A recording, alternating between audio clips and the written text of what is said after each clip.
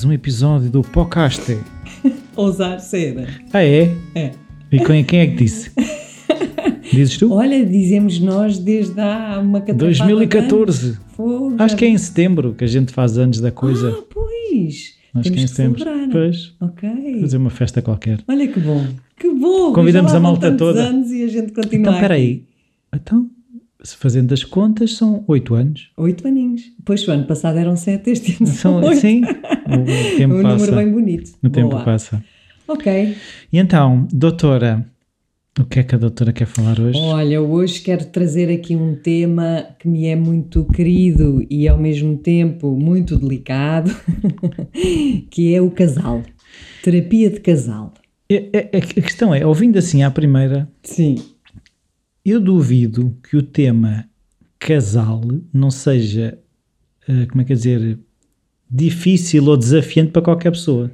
Pois. Porque uma coisa já é aquilo que a gente vem trazendo aqui, é o trabalho de um já é o que é. já é o que é. Quando estamos a fazer já uma dança, Pois. acredito que a coisa também ainda complica mais, Exatamente, não é? porque pisamos os pés um do outro, às vezes queremos ir para direções diferentes, depois às vezes um puxa e o outro empurra. Não, e a questão que eu também às vezes sinto que é a boa intenção no casal, que é às vezes tu estás a expressar uma coisa que do teu ponto de vista é a ajuda, é o apoio que aquela pessoa precisa naquele exato momento, Sim. e de repente percebes que é um tiro completamente ao lado. E depois gera uma frustração em ti e na outra pessoa, que é tu estás a dar o teu melhor, não é recebido dessa forma, tu ficas magoado porque deste o teu melhor, a outra pessoa fica magoada porque tu não entendeste nada do que a outra pessoa... Exatamente. Isto é muito Epá, é um difícil. caos. É um caos. É um caos. Olha, ainda ontem estava com uma pessoa que me falava, dava-me um exemplo precisamente desses, que é, havia uma situação de conflito no casal e ela, pelas dificuldades que ela tem, tende a fugir do conflito e, portanto, ela vira costas e sai, não é? Vai-se embora. Portanto, precisa mesmo deste isolamento e de estar com ela própria porque fica muito aflita. Claro. E ele vê isso como um abandono. Pois, então junta-se aí. Opa, e portanto já não estamos a falar da questão de base, já pomos em cima a reação de cada um, que é ela vira costas e vai-se embora e isola-se, e ele sente isso como um abandono e portanto toca de discutir ainda sobre isso, não é? Discutir sobre a forma como é a reação. A reação, pronto. E o que é que acontece aqui? Que é, ela não está a abandonar, é uma forma de defesa e de proteção que ela tem, porque ainda não aprendeu outra, pronto, é o que ela sabe fazer. Portanto, isto é tipo um sinal, ok, temos que trabalhar aqui isto, Claro. não é? No entanto, para o lado dele, as lentes que ele tem devido à história de vida dele, não deixa de ser, ela está-me a abandonar, não é? E por muito que ela diga, mas eu não te estou a abandonar, eu só preciso é estar sozinha. Não, mas estás-me a abandonar. Estás a querer estar sozinha, estás-me a abandonar. É que eu percebo querer estar sozinha, mas não deixas de me abandonar. Exatamente. É que às vezes há quase Sim, esta sim, racionalização sim. que é, Completamente. eu sei que tu precisas de ir embora, racionalmente, Sim, mas aquilo que eu sinto é que estou a ser abandonado. exatamente. Mas se a pessoa já conseguir fazer essa distinção Entre as duas coisas. aquilo que eu estou a sentir porque tem a ver com a minha história e aquilo que eu estou a ver e que sei que é uma defesa tua, opá, isso já é brutal. Já? Isso já ajuda imenso. Imenso porque, sabes, eu acho que eu não gosto muito da palavra função, mas não estou a encontrar outra melhor. Portanto, vou usar esta. A função, em termos de crescimento do casal, tem muito a ver com cada um despertar as feridas que o outro já tem dentro de si. Pronto. Eu acredito muito nisto. Eu acredito muito no casal enquanto potencial de crescimento individual. Estás a ver? Porque o parceiro, eu acho que é, talvez, se calhar, por vezes também com os filhos, mas o parceiro é aquela pessoa que tem a capacidade única de chegar a lugares do teu coração que mais ninguém chega. E que chegaram os teus pais na altura em que eras pequenino, não é? Porque os nossos pais foram os nossos primeiros amores.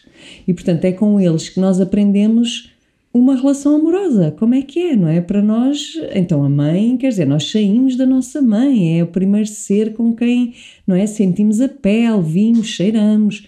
Já depois todo o ato de desenvolvimento. Portanto, há ali um grande amor, uma grande paixão pela mãe, se tudo correr bem, até pelos dois, mãe e pai, não é? Portanto, a forma como nós aprendemos a estar na relação com eles e a desenvolver esta relação amorosa, vai ser depois a forma como nós vamos estar em relação amorosa com o nosso parceiro.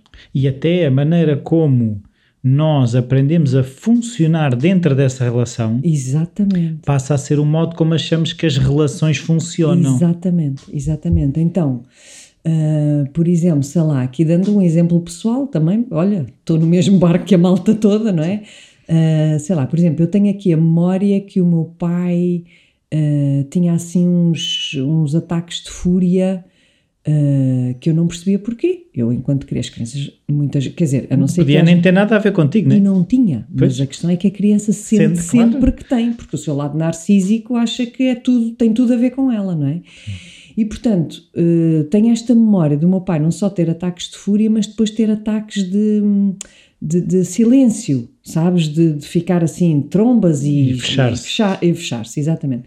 Portanto, cada vez que hoje em dia a pessoa que está comigo tem uma atitude deste género, eu fico completamente perdida. Ficas com 3 ou 4 anos. Completamente. Portanto, eu vou mesmo, é impressionante, eu vou mesmo para um lugar da criança pequenina que quer perceber o que é que se está a passar, para perceber o que é que eu posso fazer para o outro sair daquele lugar.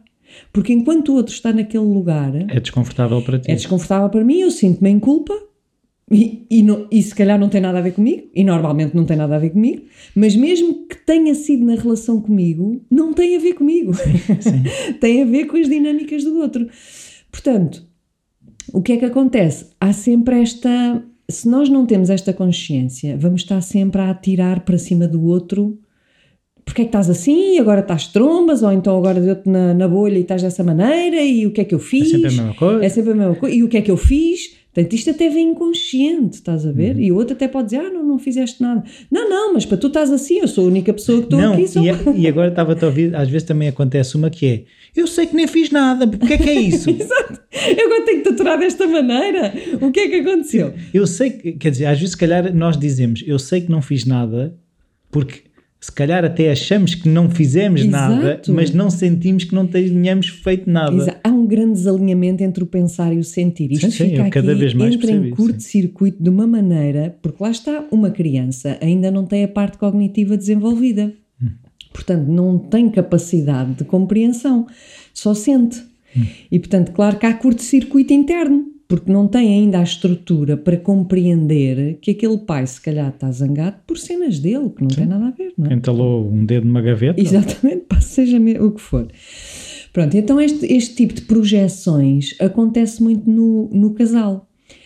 Se nós não fazemos um trabalho inicial de tomarmos consciência de que dinâmicas é que estão a ser despertadas no casal e que vão tocar nas feridas individuais, nós estamos sempre a culpar o outro de tudo e mais alguma coisa, a culpar o outro e a culpar-nos a nós.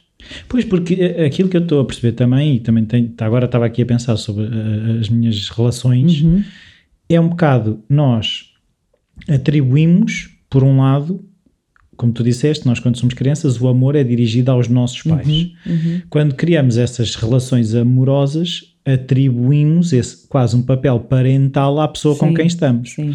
Se por um lado nós somos responsáveis por eles estarem bem, eles são responsáveis por nós estarmos bem. Sim. E se nós não estamos bem, automaticamente é porque eles não estão a fazer o que deviam. Sim. E depois começa a gerar, Exatamente. Tu deverias estar a dar uma papinha. Exato. E não me estás a dar a papinha. Exatamente. Eu estou com sono e tu devias me pôr a dormir. Só que depois passa a ser, eu gosto da cozinha arrumada e tu estás a ver televisão em vez de arrumar a cozinha. Sim. Seja o que for, Sim, não é? olha, eu vou-te confessar, eu estou muito curiosa e gostava muito de conhecer um casal adulto, sabes? Ainda Achas não que vi. existe? Epá, não sei, mas eu Não acho é que tipo vou um começar a Yeti? estar atenta. Em busca do Yeti, o casal do casal adulto. Porque por um lado é isso, ou seja, lá está, a função, entre aspas, da relação de casal é que haja um despertar das feridas internas de cada um para podermos cuidar. Mas eu também acredito que isto é um processo e que, ao conseguirmos cuidar, vamos conseguir chegar a um lugar, eu não digo que seja a meta final, porque isso não existe, mas chegar a um lugar, exato, que seja mais maduro, mais adulto, em que o outro passa a ser visto não como o nosso pai ou a nossa mãe com responsabilidade de cuidar de nós, mas de igual para igual, ou seja, em que há uma partilha, não há um cuidar, quer dizer, também há um cuidar, mas o foco não é o cuidar, o foco será o partilhar. E eu não sou responsável por ti, tu não és responsável por mim, o que é que tu queres fazer à tua vida, o que é que te faz bem, o que é que eu quero fazer, o que é que me faz bem, há coisas compatíveis, há coisas incompatíveis, mas como é que nós conseguimos estar juntos com as diferenças que existem? Eu acho que isso terá muito a ver também com a questão dos pais que as pessoas tiveram. Pois. Porque se o modelo de parentalidade for aquele que eu cada vez mais percebo que é o que deve ser e que gostava de ser esse pai 100% das vezes, consigo ser muitas vezes, mas eu não consigo ser 100%, que é a questão de tu és responsável em parte por ti e eu estou cá para te ajudar. Pois. Eu não estou cá para viver a vida por ti. E muitas vezes o que nós começamos a achar é que a outra pessoa é responsável pela minha vida e que tem quase que fazer com que a minha vida seja perfeita. E se eu perceber que eu como filho ou eu como pai, por exemplo, eu como pai, eu não é suposto evitar que as minhas filhas caiam. É no momento em que elas caem, eu estou lá para as ajudar a levantar. Claro. Ou se eu conseguir prever a queda, posso... Imagina, estender a mão e segurar quando a queda está prestes a acontecer. Mas não posso dizer, não vás andar de skate porque eventualmente um dia podes cair. Sim. Isto não. Isso é o que faz sentido, efetivamente, não é? E mesmo nas relações eu acho também um bocadinho de que forma é que nós conseguimos ser supportive, estar a apoiar a pessoa sem estar a querer moldá-la e não faças coisas que me causem desconforto. Porque se tu fizeres coisas que me causam desconforto, eu fico desconfortável, logo não faças. Enquanto faz a tua cena, não é? Faz aquilo que tu sentes que é bom para ti e naquilo que eu puder ajudar eu estou aqui, mas não vou viver a vida por ti. Claro, a questão é que, pelo que eu me tenha percebido, há padrões tão inconscientes, ou seja, o que tu disseste faz todo o sentido, isto é como se fosse tipo o panorama ideal. Mas é isso que eu estava a tentar descrever. Pronto, sim. Isso era o ideal. Agora, nós temos padrões tão enraizados e tão inconscientes que eu acho que aqui é que entra a terapia de casal, que é, a meu ver, a terapia de casal deve ajudar a descobrirmos quais são os padrões inconscientes que estão a condicionar e a minar uma relação saudável. Estás a ver? Porque, por exemplo, se eu aprendi, e isto foi uma aprendizagem, não foi porque os meus pais me ensinaram, foi porque o meu organismo, felizmente, encontrou estratégias de sobrevivência. Perante os estímulos que tinha. Exatamente. Arranjou estratégias de sobrevivência e essas tornaram-se as estratégias de sobrevivência em qualquer relação, não é? Pronto, então se eu tive pais, e isto é um bocadinho a nossa geração, porque eu acho que também vai mudando de geração em geração, mas os nossos pais foram os lutadores, não é? Quer dizer, eles viveram um período difícil e deram saltos muito grandes relativamente à geração anterior. Poxa, não é? Nós temos, por exemplo, por causa de ambos os meus pais, que vinham de famílias muito humildes, e construíram vidas que não têm nada a ver com as vidas que os meus avós tiveram, não é? Pronto, portanto, foi uma geração que lutou muito, não é? Pela liberdade, pelo reconhecimento, por se afirmarem, quer seja, sei lá, as mulheres, não é? No seu lado mais feminista, para terem um lugar também na sociedade. Enfim, e portanto estavam muito focados neles próprios, não é? Em querer dar até aos filhos mais do que simplesmente o pão na mesa, não é? Pronto. E portanto isto implica uma ausência afetiva, não foi escolha, obviamente, não é? Mas implica uma ausência afetiva em que as crianças têm que se organizar de alguma maneira perante a ausência daqueles pais. E então o que é a base de uma estratégia de sobrevivência de uma criança e isto é genético, é humano, que é, se a mamãe está triste, se a mamãe está aflita, Se a mamã está desorientada, o que é que a criança faz? Eu vou cuidar da mamã para que ela fique bem, para que ela consiga cuidar de mim. E, portanto, quando hoje em dia eu, por exemplo, ouço uma cliente a dizer-me porque, sei lá, em caso de separações ou em divórcios ou um problema qualquer, a minha filha é tão querida, porque assim que me vê a chorar vem logo ter comigo, fazer-me festinhas e tal. Isto é muito bonito, só que já está aqui a manifestar que a filha está a cuidar da mãe. E já se estão a inverter os papéis. Pronto, portanto, este lado cuidador, que é muito lindo, não é? Tu vês uma criança, é delicioso, vês a cuidar da mãe, a cuidar do pai, não fiques triste, eu estou aqui, blá blá blá. Só que isto vai-se prolongar ao longo da sua vida. Portanto, esta criança vai aprender a cuidar dos outros, o que, como em tudo, as feridas trazem dons e talentos, portanto está tudo muito bem. O problema é quando isto ocupa 100% da sua forma de estar na relação com os outros. E na relação amorosa é onde aquilo vai despertar exponencialmente. Sim, porque a lógica dessa criança que depois virá adulta é: eu, para ter amor, tenho que cuidar. Exatamente. E então o que é que acontece? Inevitavelmente acaba por infantilizar o parceiro ou a parceira. E o parceiro pode não estar para aí virado. E o parceiro pode não gostar disto. Por sua vez, imagina que o parceiro, ou a parceira, porque isto é igual, uma pessoa que cresceu zangado com os pais, em vez de se tornar cuidador, vai para o contrário. Torna-se zangado, reativo aos pais. Exatamente. Qualquer cena que o parceiro faça representa a raiva, entre aspas, Exatamente. Que a pessoa possa ter aos pais. Porque aprendeu a amar com raiva, com zanga. Sim, porque o amar os pais era tão doloroso que a raiva tornou-se uma coisa mais suportável. Sim. E é a forma, Sim. Não é? Porque aquilo é mesmo... E, portanto, por muito que se aperceba, lá está, e por muito que já faça um trabalho de consciencialização que... não é aquela pessoa que te está a provocar a zanga, mas é a dinâmica daquela pessoa que vai tocar na tua ferida e que vai despoltar essa zanga. Tu quando estás na relação com o outro não consegues fazer todo este mecanismo. Quer dizer, vais conseguindo aos poucos com uma boa terapia em cima. Sim, mas eu agora estava aqui a pensar que assim, vou generalizar e depois tu ajusta aí o que achaste que tiveste que ajustar, que é o processo terapêutico, de alguma forma, há uma reparentalização.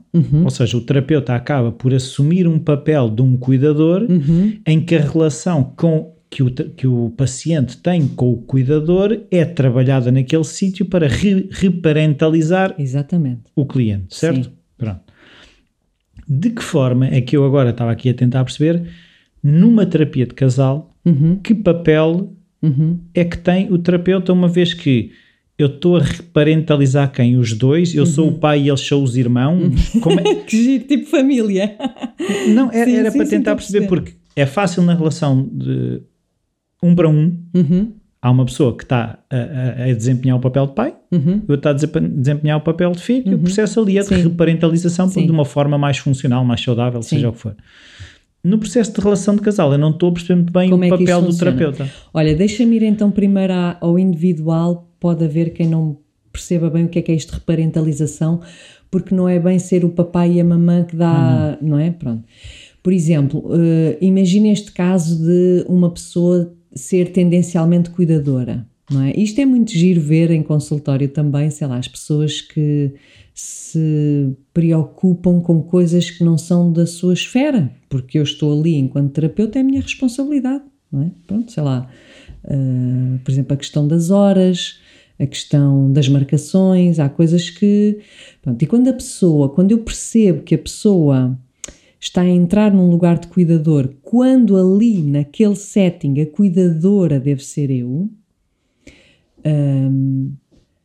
então aí cabe-me a mim de alguma forma... Mandas logo para o quarto de castigo. Não, mas trazer à consciência para já este padrão, não é? E reparentalizar seria ajudar aquela pessoa a deixar-se cuidar. Porque o que ela tem em falta no seu sistema interno é ser cuidada. Que seria, neste caso, dizer, deixe estar que as marcações trato eu, a gestão da hora trato Exatamente, eu, é isso? Não te preocupes, eu estou a cuidar da hora... ou seja, eu estou aqui a falar especificamente das pessoas que têm esta tendência de ser cuidadoras, porque há outras que é exatamente o contrário, que se em vez de 1 hora eu lhes desse 2 horas, elas estavam lá 2 horas. Portanto, aí eu tenho que... E se não fores tu a marcar, ninguém marca. Bom, isso eu por mim não faço, porque quero sempre que seja outra a ter iniciativa, mas olha, por exemplo, isto é outra questão. Mas como é que é nesse caso? As pessoas que não têm iniciativa, é sempre isto, trazer à consciência o padrão. E se a pessoa se apercebe que tem dificuldade de ter iniciativa, eu coloco-lhe essa responsabilidade em cima. Ok. Para que ela possa desenvolver essa competência, porque é uma competência que não... Ou seja, é tipo, tu tens que ser responsável pelo teu caminho, pelo teu processo. Portanto, eu estou aqui e fico à espera que tu consigas marcar. Quando tu marcares, eu estou cá para ti. Se tu não marcares, não acontece nada. Exatamente, fica nas tuas mãos. Pronto, ou seja, portanto, cada caso é mesmo um caso, estás a ver? É preciso perceber qual é que é o padrão da pessoa para depois intervir com aquilo que a pessoa não está habituada. Portanto, reparentalizar é dar ao outro aquilo que ele não recebeu no seu sistema. Sim, é mesmo é quase um reenactment, ou seja, é recriar aquela relação, mas inserir peças novas. Exatamente, não é? Porquê? Porque a pessoa está presa numa só resposta, que é, eu não tomo iniciativa, portanto eu não faço nada, fico à espera que o terapeuta marque. Ou eu sou a cuidadora, portanto quando chega a hora sou eu que termino a sessão, eu o cliente. Ou, estás a ver? E não consegue flexibilizar, porque é excelente ser-se cuidador, é excelente às vezes também não se ter iniciativa, mas uma coisa é ser uma resposta flexível e adequada ao estímulo, outra coisa é estarmos sempre naquela resposta. Eu agora estava-me a lembrar, agora que estavas a chamar a atenção disso, eu estava aqui a pensar no meu caso, tem acontecido muita vez com a minha terapeuta, eu é que digo, depois já estamos a chegar ao fim, não sei o quê. Exato, lá vem o Rui Cuidador. O Rui Cuidador e o Rui Controlador também. Eu acho que são os dois. Sim, eu tenho uma cliente assim e por um lado sabes que eu aprecio muito isso, porque são pessoas muito respeitadoras, eu pelo menos sinto dessa maneira, lá está, tem a ver com a minha história, muito respeitadoras do meu tempo, da minha pessoa, não é? Pá, há outras que é, se eu não as paro, elas vão por ali afora e colocam-me maior desconforto a mim. E aí obriga-me a treinar também algo que às vezes não é fácil, que é os limites. Exatamente, quer dizer, epá, chegámos ao fim. Houve uma vez que eu tive mesmo que dizer, olha, temos mesmo que ficar por aqui. Eu até me senti bruta, sabes, mas não havia outra maneira, porque tinha outra pessoa a vir, ou mesmo que não tivesse, não interessa, mas é... Pá, pronto, nestes pormenores nós detectamos o padrão de sobrevivência dos outros. Estás a ver? Uma pessoa que fala muito é uma pessoa que provavelmente não teve atenção e que precisa dessa atenção. E eu quero lhe dar essa atenção, mas a pessoa precisa de perceber que essa atenção não pode ser infinita, não é? Porque depois, aquilo que nós temos em carência, depois queremos de uma forma exagerada. É tipo, imagina que tu nunca comeste nenhum bolo na vida, então agora é que és um bolo inteiro de chocolate. Não podes, não pode ser porque tu vai dar cabo do estômago. Tem que ser fatia a fatia. Não, e há outra coisa que é o facto de eu dizer para tu parares e parar essa conversa que tu nunca mais acabavas, não significa que eu gosto menos de ti. Claro, ou seja, os meus sentimentos em relação a ti, por dizer-te, por te criar limites... Exatamente. Eu não tenho nada contra ti. Exato, sim. E é também às vezes essa aprendizagem de lá porque aquela pessoa me disse agora não estás a ser muito correto, não quer dizer que ela vá gostar menos de mim. Exatamente. Ela só está a dizer, ok, bem que dizes neste isso. momento sem dúvida. É isto que está aqui. Sem mas dúvida. E isso eu acho que a dificuldade está mais no cliente em receber. Sim. Porque muitas vezes aquilo que eu sinto, o terapeuta até tem essa habilidade de transmitir a coisa com muito carinho e compaixão, mas eu acho que o processo de receber é difícil. Pois, e isso é terapêutico, não é? Sim. Porque nós estamos na terapia para ir para lugares desconfortáveis, não é suposto sairmos da terapia sempre frescos e airosos, não é? Aqui é que, mas lá está, com uma figura diferente, que é para já uma figura que não faz parte da tua vida, é uma figura que, por isso mesmo, tu sabes que está ali para te ajudar, está do teu lado, é um aliado teu nesta jornada do herói, e portanto tudo aquilo que diz, isto é preciso primeiro estabelecer confiança, como é óbvio, mas tudo aquilo que acontece é a teu favor para teu bem, e quando surge a dor, vem ao de cima uma dinâmica, que é caraças, pá, quando alguém me põe limites, eu entro aqui num buraco e acho que já não gostam de mim. Já não gostam de mim. Então temos aqui uma luz, que é, vamos trabalhar os limites, como é que nós podemos aprender com o terapeuta, e isto é a reparentalização, que é o terapeuta ensinar através da relação com o cliente, que é uma relação emocional, portanto, tal como era dos pais com a criança, como é que nós podemos trabalhar isto, sendo que agora somos 2 adultos, mas obviamente o cliente vai sempre emocionalmente para o lugar de criança, e que é, estás-me a pôr limites, não gostas de mim, eu vou-te virar costas e vou-me embora. Na minha experiência, normalmente é quem não gosta que lhe ponham limites, também não gosta de pôr limites. Ou seja, acha que os limites é uma agressão. Sim. Eu lembro-me, agora também já tenho este tema muito trabalhado, mas caramba, se me diziam que não, ou se...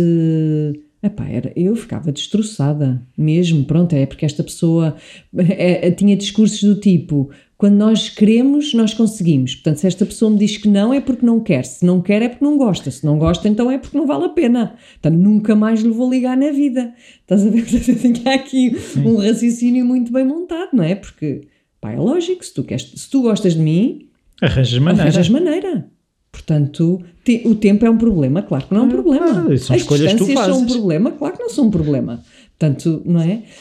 E, enfim, portanto, é muito importante trabalhar isto. Agora, voltando à tua questão, que eu também ando aqui a tentar descortinar, porque eu não tenho formação em terapia de casal, só tenho enquanto cliente, e também acho que enquanto cliente nós aprendemos imenso, não é?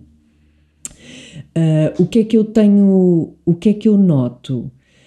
Para já, em geral, esta dificuldade, mas também na terapia individual, vou-te ser sincera, não é? Que é de irmos aos padrões de base do cliente, àqueles que trazem dor e desconforto. E eu defendo imenso, não só pelo que leio, mas pelo que vivo, pelo que aprendo, que não há outra hipótese senão irmos a lugares de dor. Porque são esses lugares que estão feridos e que precisam de ser cuidados. E, portanto, é na dor, e não é em descobrir a dor, é em descobrir e estar lá, e ficar lá, um bocadinho. Pois, como diz a Pema, o desafio é, em vez de endurecer, é amolecer em contacto com a dor. Exatamente. É quase um movimento contrário ao que nós temos feito toda a vida. Exatamente, porque nós toda a vida andamos a fugir da dor, como endurecer é óbvio. Perante a dor. Exato, e ficamos tivemos que, não é? Só que chega um momento das nossas vidas em que nós já temos estrutura para fazer o percurso inverso, que é ok, então vamos lá outra vez atrás que é ao presente, porque a dor está no presente, não é? Atrás porque foi ali que ela se criou. Mas vamos lá um bocadinho atrás para reconectar com essa dor, perceber o que é que ela precisa, porque se a dor existe é porque há um ingrediente que está em falta e nós não sabemos qual é, porque isto não é uma cena racional. É uma cena puramente emocional. E a emoção está toda no corpo. Portanto, precisamos de ir revisitar esses lugares. O que é que ela está a precisar? Não é? E a partir daí, conseguirmos, lá está, enquanto terapeutas, dar, naquilo que é a relação terapêutica, o que aquele sistema está a precisar. Mas a pessoa, o cliente, tem que ter consciência, e temos que trabalhar isso, que é, caramba, pá, eu nunca me senti visto, por exemplo. Eu estou em relações onde eu continuo a não me sentir visto, onde continuo a dar, e ninguém me vê. E ninguém me pergunta se eu preciso de alguma coisa. Por exemplo, não é? Ou preciso de atenção, ou preciso de reconhecimento, ou preciso de espaço. Ou preciso de espaço. Seja o que for. Seja o que for, o que é que aquele organismo está a precisar e está a gritar a partir da criança por ter, e depois entra nestes loops, que é quanto mais gritas, menos tens. E quanto menos tens, mais sofres. E quanto mais sofres, mais gritas. E não sais do mesmo sítio, não é? Pronto. Portanto, eu acredito que a terapia de casal é mais desafiadora, talvez, não é? Porque temos aqui 2 elementos. E 2 elementos se calhar vamos ter duas dores ali ao mesmo tempo. Exatamente. Que é, há uma dor, ou há algo que desperta uma dor, há uma dinâmica que desperta uma dor, e aquela dor desperta a outra dor. Porque isto é a relação de casal, que é uma dor desperta a outra dor. É muito giro olhares para os casais a partir mesmo deste lugar de fora, ou para ti próprio, não é? Do teu casal, que é impressionante como é que a dor daquela pessoa leva-o para uma dinâmica que desperta a minha dor, que me leva para uma dinâmica que desperta outra dor no outro. Ou seja, o casal é isto. Porque se nós não despertamos a dor um do outro, não há casal. Sequer. Quer dizer... Mas há de haver um momento em que a dor do outro... Porque se a minha dor vai desencadear uma coisa no outro, e se o outro tem uma dor, desencadeia uma dor... É assim, para a relação continuar, tem que haver um momento... Claro, não podemos estar sempre aqui em que há um que acolhe, ou seja, que é um que acolhe a dor. Sim, por isso é que eu acredito, e acontece na terapia de casal, às vezes haver consultas individuais, sessões individuais. Porque é importante isso, que é, no casal, na dinâmica de casal, conseguirmos perceber que feridas é que são ativadas, não é? E estarmos nessas dores, para que depois cada um perceba, e perceba emocionalmente, que quem tem que cuidar dessas dores não é o outro, mas é a própria pessoa. Ou seja, o outro não é responsável por andar ali a pôr creminho na tua dor. Agora, também não é que para virar costas e olha, então agora organiza-te, eu vou à minha vida e tu vais à tua. Portanto, há aqui uma dança efetivamente. Sim, entre o fugir e ser saco de pancada há ali um meio termo. Estás a ver, porque um bocadinho como nas amizades, ou seja, é o dar presença, ter consciência que a dor é tua, não é? Dar esta presença, como tu dizias também enquanto pai, é dar presença, mas é preciso que a pessoa faça um trabalho individual também de consciencialização e de cuidado da própria ferida para conseguir dar presença ao outro, porque senão fica logo enganchado no outro. Estás a ver? Agora, isto não é fácil, isto leva tempo, mas isto é uma perspectiva, a meu ver, muito diferente, e aqui não... Nós temos as nossas preferências, que são aquilo que nos faz sentido. Isto é o que me faz sentido a mim, não querendo de todo desprezar outras terapias. Mas, por aquilo que eu experimentei nas terapias de casais, aquele tipo de terapia em que te percebem a dinâmica do casal, não é? Olha, do tipo este exemplo que eu te disse, inicial. Um vira-costas, não sei grita e o outro vira-costas que não aguenta o conflito. E o outro sente-se abandonado. Ok, então vamos pegar naquilo que nós vemos... naquilo que são os comportamentos observáveis. de cada um, observáveis, e vamos tentar mudar os comportamentos. E ok, então como é que é para ti, Maria, por exemplo, em vez de virar costas... sentar-te no chão. Ficas ali e dizes, estou aflita. Ou, sei lá, mudares aí... Estás aflita porquê? Fiz alguma coisa? E tu, Manel, em vez de achares que ela te está a abandonar, porque é que não respeitas que o virar costas dela não tem nada a ver contigo. Não tem nada a ver contigo. Ok, mas... Se está tudo preso no sentir, exato. Bem podemos estar aqui a falar a tarde toda. Exatamente. Portanto, o que eu experienciei, e no fundo partilho, porque pode ser que outros ouvintes também se identifiquem com isto, é que as terapias mais cognitivo-comportamentais, lá está, que também já falámos disto no episódio anterior, não é? Depende muito também da questão que a pessoa traz e que o casal traz. Mas eu acredito que se não se for ao fundo da questão, nós podemos estar aqui em muitas estratégias de comportamento. Do tipo, olha, agora, esta semana, tu vais, sei lá, todos os dias dar um elogio. Ou vais todos os dias, vocês façam um momento do casal em que uma vez por semana vão os dois falar, caminhar pela praia. Eu não estou a dizer que isto seja inútil, porque não é criar momentos de casal e reconhecer o valor do outro, é super importante, não é? Mas não chega, estamos aqui a pôr paninhos quentes, estamos a pôr pensos, aliás, até estamos a querer, e isto é um perigo, que eu tenho vindo a sentir muito presente, estamos a querer salvar o casal. E a terapia não é para salvar o casal. Nem é para salvar a pessoa, se for caso individual.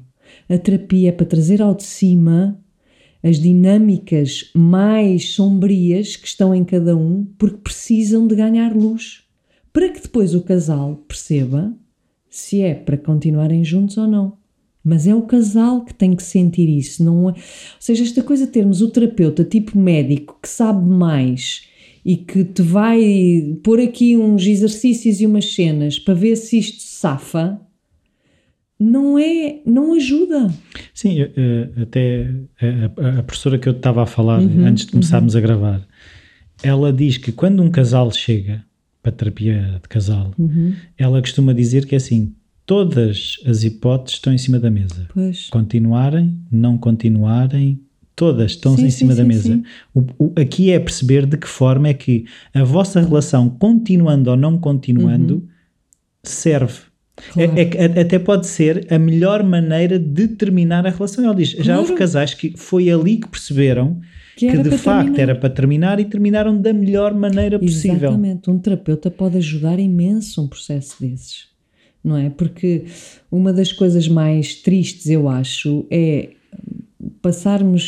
partilharmos uma vida juntos, quer tenha sido 6 meses, quer tenha sido 6 anos, 30 anos, não interessa, é uma partilha de vida, onde houve afeto, onde houve boas coisas a acontecer, e as pessoas terminam de uma maneira que é uma guerra, e isto é triste. E depois lá está, uma coisa que eu acho que nós já falámos noutros episódios, que é depois vão trazendo isso para as novas relações, ou seja, é a mesma tal coisa de se eu não fizer o luto daquela relação, eu vou andar a carregar com aquela cruz, né? Exatamente, para as próximas relações, e depois aquela não funcionou porque a outra não funcionou, e depois a outra não funciona porque a outra não funcionou, e andamos com isto. Aliás, nós começamos uma relação exatamente no mesmo ponto emocional onde terminamos a anterior. Se não a fechamos. Exato. E portanto, se não a fechamos, então está tudo aberto. Está tudo aberto ainda, quer dizer, já começas uma relação em ferida, não é? Portanto, para já, claro, os próprios clientes, o casal também vai para terapia para tentar salvar, na maioria dos casos, para tentar salvar a relação. Pronto. Portanto, isto já é um pressuposto. Pá, caramba, porque é que demoramos tanto tempo a pedir ajuda? É já quando aquilo já está num desgaste muito grande, não é? Já é a última...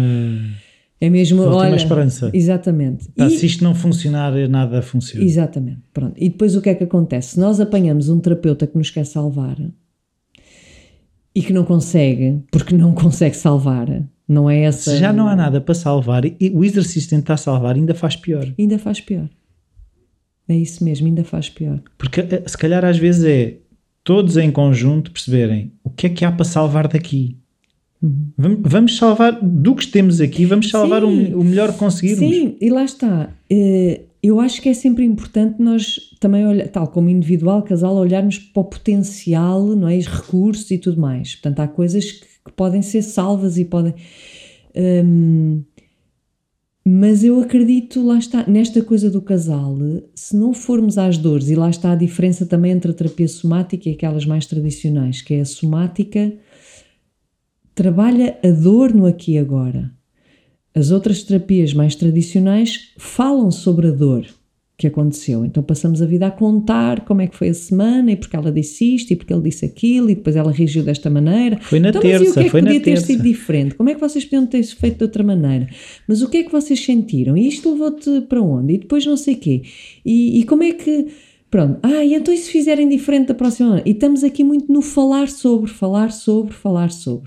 E o falar sobre, para pessoas muito mentais, como é o caso da maioria de nós sabemos falar todos muito bem e sabemos defender todos muito a nossa versão, não é? Porque num casal, então, há sempre as duas versões. E há sempre a justificação. Sim, eu só disse aquilo porque tu tinhas dito não sei o quê. E porque não sei o quê, e porque tu já estás, não sei... Pronto, e não se sai disto, não é? Portanto, a terapia somática, quer individual, quer de casal, apresenta aqui um desafio brutal, não é? Que nós temos vindo a falar, que é: eu vou estar presente para vocês os dois nas vossas dores, eu vou-vos ajudar a chegar às vossas dores para que eu possa ver, também observar, ser testemunha do que é que acontece entre vocês e nesse momento poder, para já estarmos sempre a trabalhar com consciência, porque senão vamos para os lugares das crianças e estamos ali a gritar uns com os outros e também não é essa a intenção, mas é tipo um mediador, não é? Em que observa um, observa o outro, põe os dois a observarem-se um ao outro Enfim, eu também não sei muito bem, adorava ter essa experiência enquanto terapeuta de casal. Quem sabe um dia poderei vir a Sim, fazer esse acho que curso. só te falta isso. Não é? Mas imagino que seja algo assim do género, não é? E que isto implica um terapeuta capaz de estar em contacto com a dor do outro e não estarmos a falar, porque falar e imaginar coisas é tudo muito Mas eu agora estava aqui a pensar, porque se a mentalidade de 80% a 90% das pessoas que procuram terapia de casal já é, nós vamos ali para aquele médico nos salvar, Sim. até que ponto é que a expectativa do próprio terapeuta é, se 90% dos clientes que lá aparecem querem ser salvos, Sim. o papel do terapeuta é, de que forma é que eu consigo salvar estas pessoas? É fácil Quer cair dizer, salvar aí. as pessoas já era bom, salvar Sim, a relação... É fácil cair aí. É muito fácil cair aí. Por isso é que um terapeuta, como dizíamos no outro episódio, tem que estar muito centrado, muito enraizado, tem que fazer muita terapia sobre si próprio, porque é muito difícil nós sairmos deste lugar. Eu não vou salvar ninguém. Eu não estou aqui para salvar ninguém. Porque repara, todos aqueles que vão para terapeutas são pessoas que têm a cena de cuidador e que têm esta ferida de não foram suficientemente cuidados. Senão não estavam para aí virados. Senão não estávamos aqui. Portanto, isto não estou a dizer novidade nenhuma, não é? Quer dizer, e não estou a querer magoar ninguém também, porque sempre os nossos pais fizeram o melhor que podiam, com o que sabiam, com o que tinham, portanto, não é por aí. A questão é, nós vamos desenvolver o potencial que nos faltou. Portanto, aquilo que está em ferida, das duas uma, podemos desenvolver a partir dessa ferida, cuidar o suficiente para desenvolver para um dom, um talento, ou podemos estar sempre a viver no lado de sombra da ferida e pronto, e estamos sempre na amargura, não é? Portanto, um terapeuta é uma pessoa já por base não foi suficientemente cuidada e, portanto, cuida naturalmente dos outros na esperança de vir a ser cuidada. E isto é que é o perigo, não é? Esperar o quê? Que os clientes cuidem dele? Neste caso é um cuidar diferente, mas não deixa de estar lá. Por exemplo, pode ser através do reconhecimento. Tipo... o doutor ajudou-me bastante. Exatamente. Muito obrigado. Exatamente. Muito se obrigado. não fosses tu. Se não tivesses... Salvou-me a vida. Desde que eu te descobri que a minha vida é diferente. Obrigado. Não, isto... Eu não digo que não seja verdade no sentido que... E nós temos encontros na nossa vida. É verdade. Mas não sou eu, Rossana, que te salvei. Foste tu que permitiste entrar num processo em que confiaste em mim o suficiente para a nossa relação te levar a lugares diferentes. Mas cuidado com as questões egóicas, porque é fácil cairmos lá. Sim, é porque eu acho que... Agora estava a pensar até na questão de aprender a ler. Uhum. Não são as pessoas que nos ensinam a ler. Somos nós que aprendemos. Exatamente. Sim. Porque elas podem ensinar e nós não aprender. E nós não conseguirmos. E em termos emocionais é a mesma coisa, que é aquilo que eu aprendo e aquilo que eu aprendo e aquilo que tu ensinas podem ser parecidos, podem estar a acontecer ao mesmo tempo, mas são coisas diferentes. Exatamente. E portanto, se nós não temos essa consciência que tem que ser constantemente trabalhada, quando eu estou mais frágil, basta-me faltar um cliente ou basta chegar atrasado, que o meu já ego... não me reconhece. Exatamente, vai logo... Ego / criança, self-infantil, quando eu digo ego é self-infantil, fica logo em alerta. Então esta pessoa não está a cuidar, não está a respeitar. E eu tenho feito tanto. Exatamente. Estás a ver? Sim. E portanto, é preciso estarmos muito bem connosco próprio, estarmos num self muito adulto com o cliente para conseguirmos fazer o processo de reparentalização.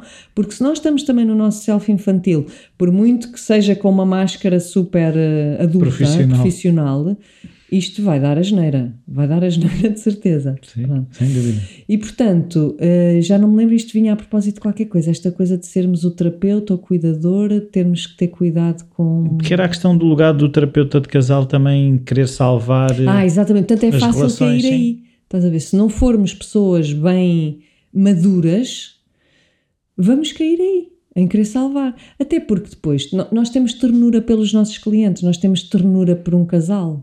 Pois isso é um desafio grande que eu acho que os terapeutas todos têm, que é, por um lado, tu tens de desenvolver quase esse carinho parental para uma reparentalização eficaz, não é?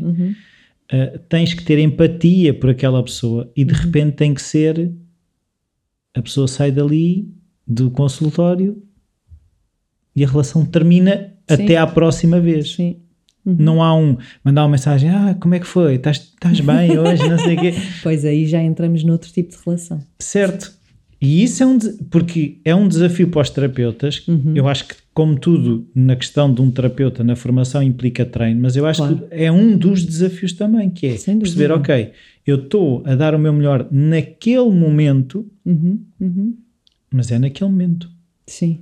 E também, e agora estava a pensar, até do ponto de vista do cliente, aquele pai ou mãe, aquela reparentalização, também está a dar o melhor que consegue. Claro. E isto também vai servir para uma aprendizagem do cliente. Claro. Porque senão também há aquela coisa de está a mandar mensagem, realmente preocupa-se muito comigo e não sei o que, não sei o que mais. Sim, e é muito engraçado, pelo menos observar-me, o quanto eu sou diferente consoante o cliente que tenho e consoante as necessidades que aquele cliente tem. Por exemplo, há clientes que são muito simbióticos e que tendem a enviar as tais mensagens, não é? E eu percebo que aquele cliente tem que fazer simbiose comigo, como terapeuta, para largar a simbiose com a mãe, por exemplo, para que eu depois possa deixá-lo ir sozinho. Então, este processo de simbiose comigo vai implicar que eu tenha disponibilidade, eventualmente, para ter algumas trocas de mensagens entre sessões, por exemplo. Isto é aquilo em que eu acredito. Há terapeutas os mais tradicionais em que isto está completamente fora de questão. Completamente, não é? Marca consulta. Portanto, estamos aqui... E então como é que tu fazes essa gestão? Imagina, quando é que é de responder, não responder? Eu respondo sempre. Ok. Agora, por exemplo, há uma pessoa, sei lá, estou-te a falar de uma cliente que muito seca. Não marcamos nem sequer um emoji, põe muito seca para mim, não é? Para a minha pessoa. Nem sequer põe um emoji nas mensagens, não sei o quê. Eu também não ponho. Eu não vou, no início de uma relação em que ela precisa ainda de um distanciamento, porque ainda me está a estudar, ainda me está a analisar, portanto, eu não vou estar a invadi-la, porque eu sei que seria uma invasão. Eu sei que o meu excesso de doçura faria com que ela não aguentasse. Sim. Por exemplo, há outras pessoas que é exatamente o contrário, que precisam de mais presença, de mais, lá está. Às vezes até um bonequinho, um emoji, estou aqui, está tudo bem. Eu nunca tenho iniciativa. Sim, tu respondes à iniciativa. Mas respondo sempre. E é interessante ver isto, porque cada relação é uma relação. Então tu, enquanto terapeuta, como é que podes ter aqui um leque interno de variáveis, não é? Em que tu vais caminhando naquela relação, sendo que isto não é possível com todas as pessoas, porque há pessoas, e já me aconteceu, em que eu não consigo entrar em relação, porque é muito agressivo para mim. E se é agressivo para mim, eu tenho que saber cuidar disso e tenho que dizer a essa pessoa: eu não sou a pessoa certa para ti. Next. Sem estar, e que não tem a ver com essa pessoa, por isso é que também acho que falámos no último episódio. É muito delicado, estas coisas para mim são muito difíceis, porque eu não quero que a pessoa se sinta rejeitada, porque como eu tenho a ferida da rejeição, é um cuidado, mas ao mesmo tempo eu não posso aceitar uma pessoa que eu já sei que cuja dinâmica me vai colocar num lugar muito infantil. Porque porque a minha ferida nessa dinâmica ainda não está suficientemente cuidada para eu conseguir estar num lugar de adulta. E um cliente precisa de um terapeuta adulto. Um cliente não precisa de um terapeuta que diz que sim a tudo, que aceita toda a gente, e isto é difícil de gerir.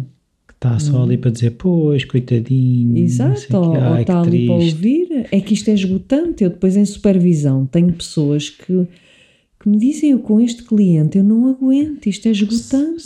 Lá de rastos. Pois, e não é suposto. Não é suposto a terapia colocar-nos num lugar esgotante. Não é? Se é uma profissão que tu escolheste, é suposto ser um lugar nutridor. Sim, que te dá energia. Com os desafios que tem, ok, mas é tipo, estás alive, estás numa relação com outra pessoa, isto é brutal. Portanto, quando nos cansa, isto já é um alerta. Não é que o cliente seja um problema, o que é que o cliente está a despertar em ti, que te está a provocar, que te está a levar para lugares onde tu te cansas, onde tu te finhas, onde a tua energia vai para baixo. E portanto, por isso é que eu acho que é um trabalho que te obriga a estar sempre a trabalhar sobre ti. Certo. Sim, não, tens de estar sempre a olhar para ti. Sim. Que é tipo, o que é que este cliente me está a provocar? O que é que por exemplo, estas pessoas assim mais duras, mais secas, mais com uma energia masculina muito forte, criam-me aqui algum desconforto, mas ao mesmo tempo, porquê? Porque ativam em mim a performance, estás a ver? É como se eu entrar, eu com esta pessoa, lado competitivo, exato, quase. eu tenho que mostrar que sou boa, que é para ela não desistir. Mostrar competência. Exato, estás a ver? E isto não me faz sentido. Isto é o meu lado infantil que está a falar. Que é o lado infantil que, perante a secura do pai ou da mãe, tem que ser boa à escola para ver, tem que ser a melhor para ver se os pais dizem: boa filha. Sim, há uma série no HBO que é In Treatment, não sei, não lembro. É brutal essa série, muito interessante. E há um cliente, a primeira consulta, ele começa tipo a apontar armas, tipo a picá-lo para ver se ele é mesmo bom. E eu fiquei impressionado com a capacidade que ele tem de estar ali. Ele está ali numa... Parece que não é nada com ele. Mas disseram que eras muito bom e não sei o quê. Não estou a achar, não sei o quê. Não estou a ver nada. Não estou a ver nada, que és assim tão bom e não sei o quê. E ele, desviar-se. Sim. A acolher aquilo com uma calma. Eu acho que é um desafio. Lá está, é uma das coisas que o Rui terá mais dificuldade enquanto terapeuta em algumas situações dessa de confronto, lá está, de não entrar nesse modo competitivo. Estás a ver? Sim. Prove yourself. Sim, é mesmo, é estar no lugar do self-adulto consciente, não enganchar nas dinâmicas do cliente e ao mesmo tempo observá-las e perceber o que é que está a acontecer e ok, eu estou aqui para ti, mas eu não vou enganchar nas tuas dinâmicas, mas vou estar aqui para te ajudar a mostrar-te as tuas dinâmicas. Eu agora estava-me a lembrar de quando foi aquele fim de semana nunca sei o nome, laboratório... De psicoterapia somática. Laboratório de psicoterapia somática, em que estávamos um bocado também a falar sobre essas questões de que forma é que nós conseguimos estar com aquilo que é do cliente e aquilo que está a ser ativado em nós de uma forma em que não negligenciamos aquilo que estamos a sentir, mas não tornamos aquilo o centro da... Exato, claro. Porque essa é a dificuldade muitas vezes, quando o cliente traz uma dor, ativa a nossa dor e depois já, se calhar já estamos a trabalhar a nossa dor em vez de ser a do cliente. Exatamente, sim. Olha, só uma última coisa a propósito da terapia de casal, que é outra alerta, que é quando o terapeuta toma partido de alguém. Pois. Porque o terapeuta também tem as suas opiniões e também vê muita coisa que o casal não está a ver. Ela é fresca. Isto a culpa é dela. Exato. Eu sei, olha, eu compreendo tão bem exatamente, tipo, meu Deus, ela é mesmo chata. Estas mulheres são todas iguais. Pois já, eu imagino, eu não sei como é que você consegue viver com ela. Tu não imaginas, imaginas o diálogo interno que se passará dentro da cabeça de um terapeuta. Sim. Sobretudo em terapia de casal. Sim, ele imaginar, tipo, a pensar nas suas relações e a pensar, pois realmente as mulheres, fogo. Ou no caso de ser uma mulher de género, os homens, realmente, isto é outro, é igualzinho, é mais um. Isto não tem cura, eu não sei para que é que me meto nisto, para que é que eu sou terapeuta de casal? Ai, meu Deus, eu gosto de me meter crochê.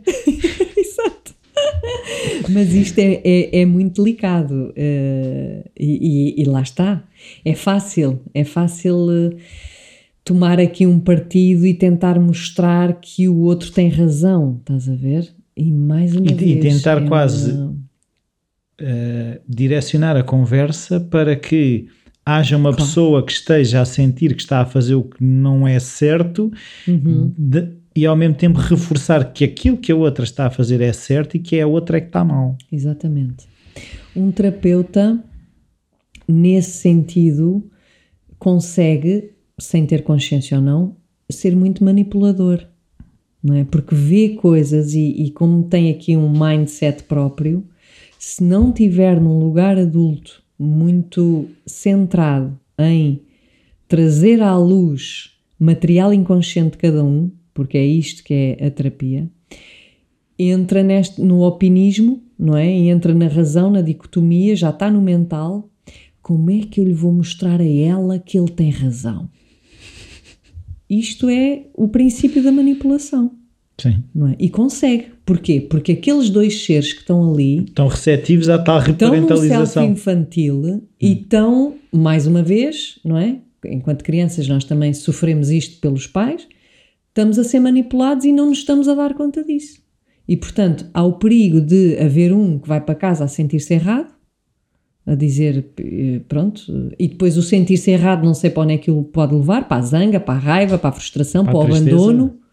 Pode querer abandonar a relação, sim. Por exemplo. Tipo, isto não é suportável, vamos embora. Exatamente, exato.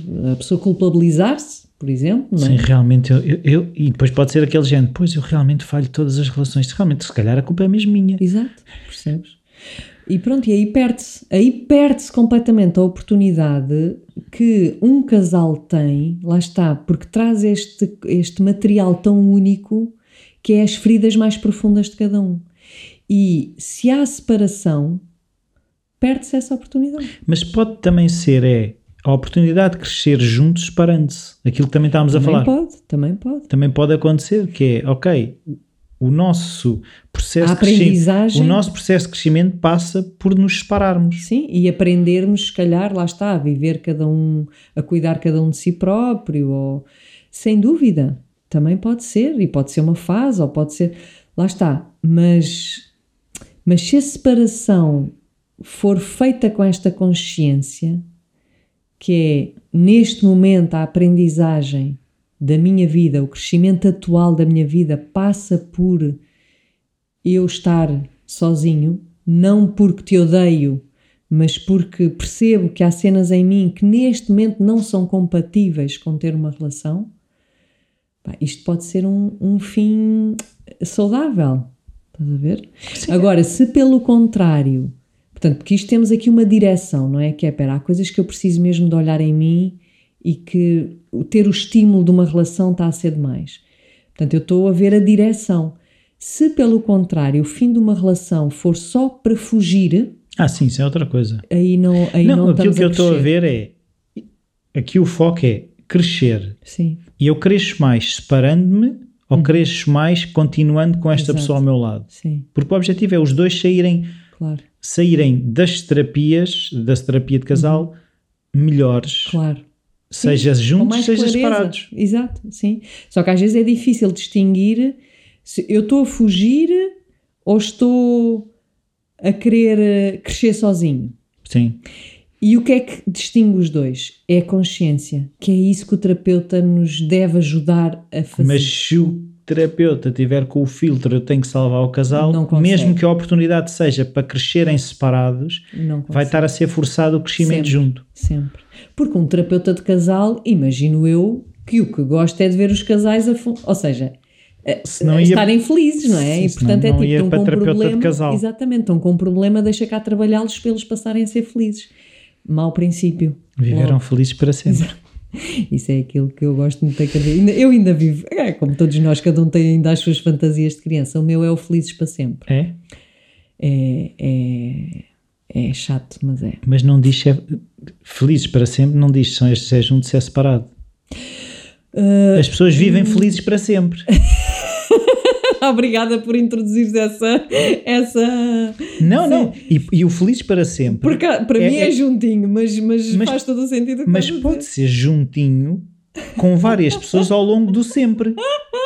E viveram felizes para sempre. E depois... Podem mudar. É isso. No mês seguinte já não estavam... Mas eles continuavam felizes. Eles foram felizes para sempre. Não significa que tenha de ser necessariamente um com o outro. Gosto dessa... Exato. O que importa é ser feliz. Concordo contigo. É isso. E pronto. Cenas a anunciar. Isso. Então... as pataniscas de bacalhau com arroz de feijão estão muito boas. Pá, isso é que era. Então, novo workshop do Laboratório de Psicoterapia Somática. 10 e 11. Exato, 10 e 11 de setembro, o que fazer com a dor do cliente. Ponto de interrogação. Pronto, boa pergunta. Exato. Portanto, olha, é um bocadinho trabalharmos parte do que andamos aqui a fazer, não é? Que é surjador, isto pode nos assustar, que é, em vez de encontrar soluções ou apaziguar ou suavizar, o que é que fazemos com aquela dor? Porque se não soubermos o que fazer, perdemos a oportunidade de dar ali algo diferente àquele organismo. O que fazer é um bocadinho também aquilo que a gente estava aqui a falar, que é de que forma é que eu consigo estar ali. Sim, como é que eu consigo dar presença? Sem ter que ir depressa para o outro lado, que não seja aquele. Exatamente, sim. Depois, portanto, isto é 10 e 11 de setembro. A 14 de setembro vou começar um curso com o Filipe Raposo de Mindful Self-Compassion. Portanto, é um programa de 8 semanas que vem dos Estados Unidos e que o Filipe tem todas as credenciais para poder dar este programa. E, enfim, eu tenho algumas, mas ele convidou-me para facilitar com ele e, portanto, ao longo de 8 semanas, online, e encontram a informação no site compassivamente.pt. Compassivamente.pt. Pronto, sim, senhor. E também podes pôr os links no post. E também posso pôr os links no post. Que acho que é mais fácil das pessoas encontrarem. É verdade. E pronto. E é tudo? É. Então, adeus, doutora. Beijinhos. Beijinhos, até para a semana.